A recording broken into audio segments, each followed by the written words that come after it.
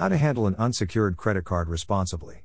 To manage your unsecured credit card in the best way possible, we encourage you to employ the following suggestions. Keep a tab on your credit card charges. Yes, your line of credit may come with a high spending limit. Still, it doesn't mean that you should use it to the fullest or even go beyond it.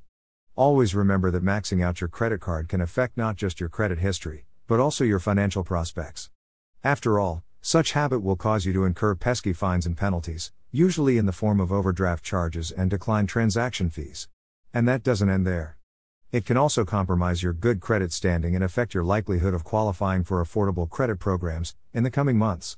So, we encourage our readers, such as yourself, to be mindful of the bills, expenses, and purchases they charge on their respective lines of credit. In so doing, you can avoid going overboard with your credit card transactions. Be very picky where you use your unsecured credit card, and where you disclose your account information. Choose business establishments and shopping sites wisely. Before doing business with one of them, see to it that you have conducted a thorough investigation of the level of security and privacy they offer to their customers and clients. In so doing, you can have the assurance that whatever sensitive information you'll share with them will be handled with the utmost confidentiality. Make sure you settle your bills in full. Did you know that cardholders who fell on the habit of submitting just the minimum amount due to their card issuers tend to make significant payments on interest?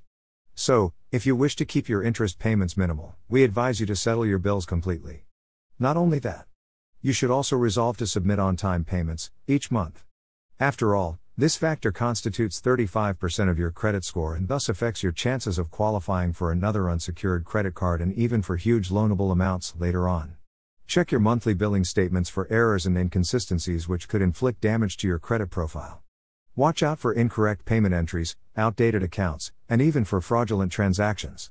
Keep in mind that the limited liability privileges afforded to credit card holders will only apply if you can report cases of credit fraud and identity theft to your card issuer within 2 to 3 working days. Hence, you should be very vigilant when it comes to scrutinizing the items in your monthly statements. And make sure that they're accurate and up to date, all the time.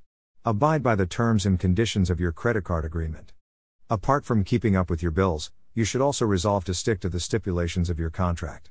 That way, you can maintain a good working relationship with your card issuer, which is something that can help you get additional lines of credit in the coming months. And see to it that you use the cash advance and balance transfer facilities of your credit card sparingly. That way, you can prevent your finance charges from spiking up and getting way out of hand.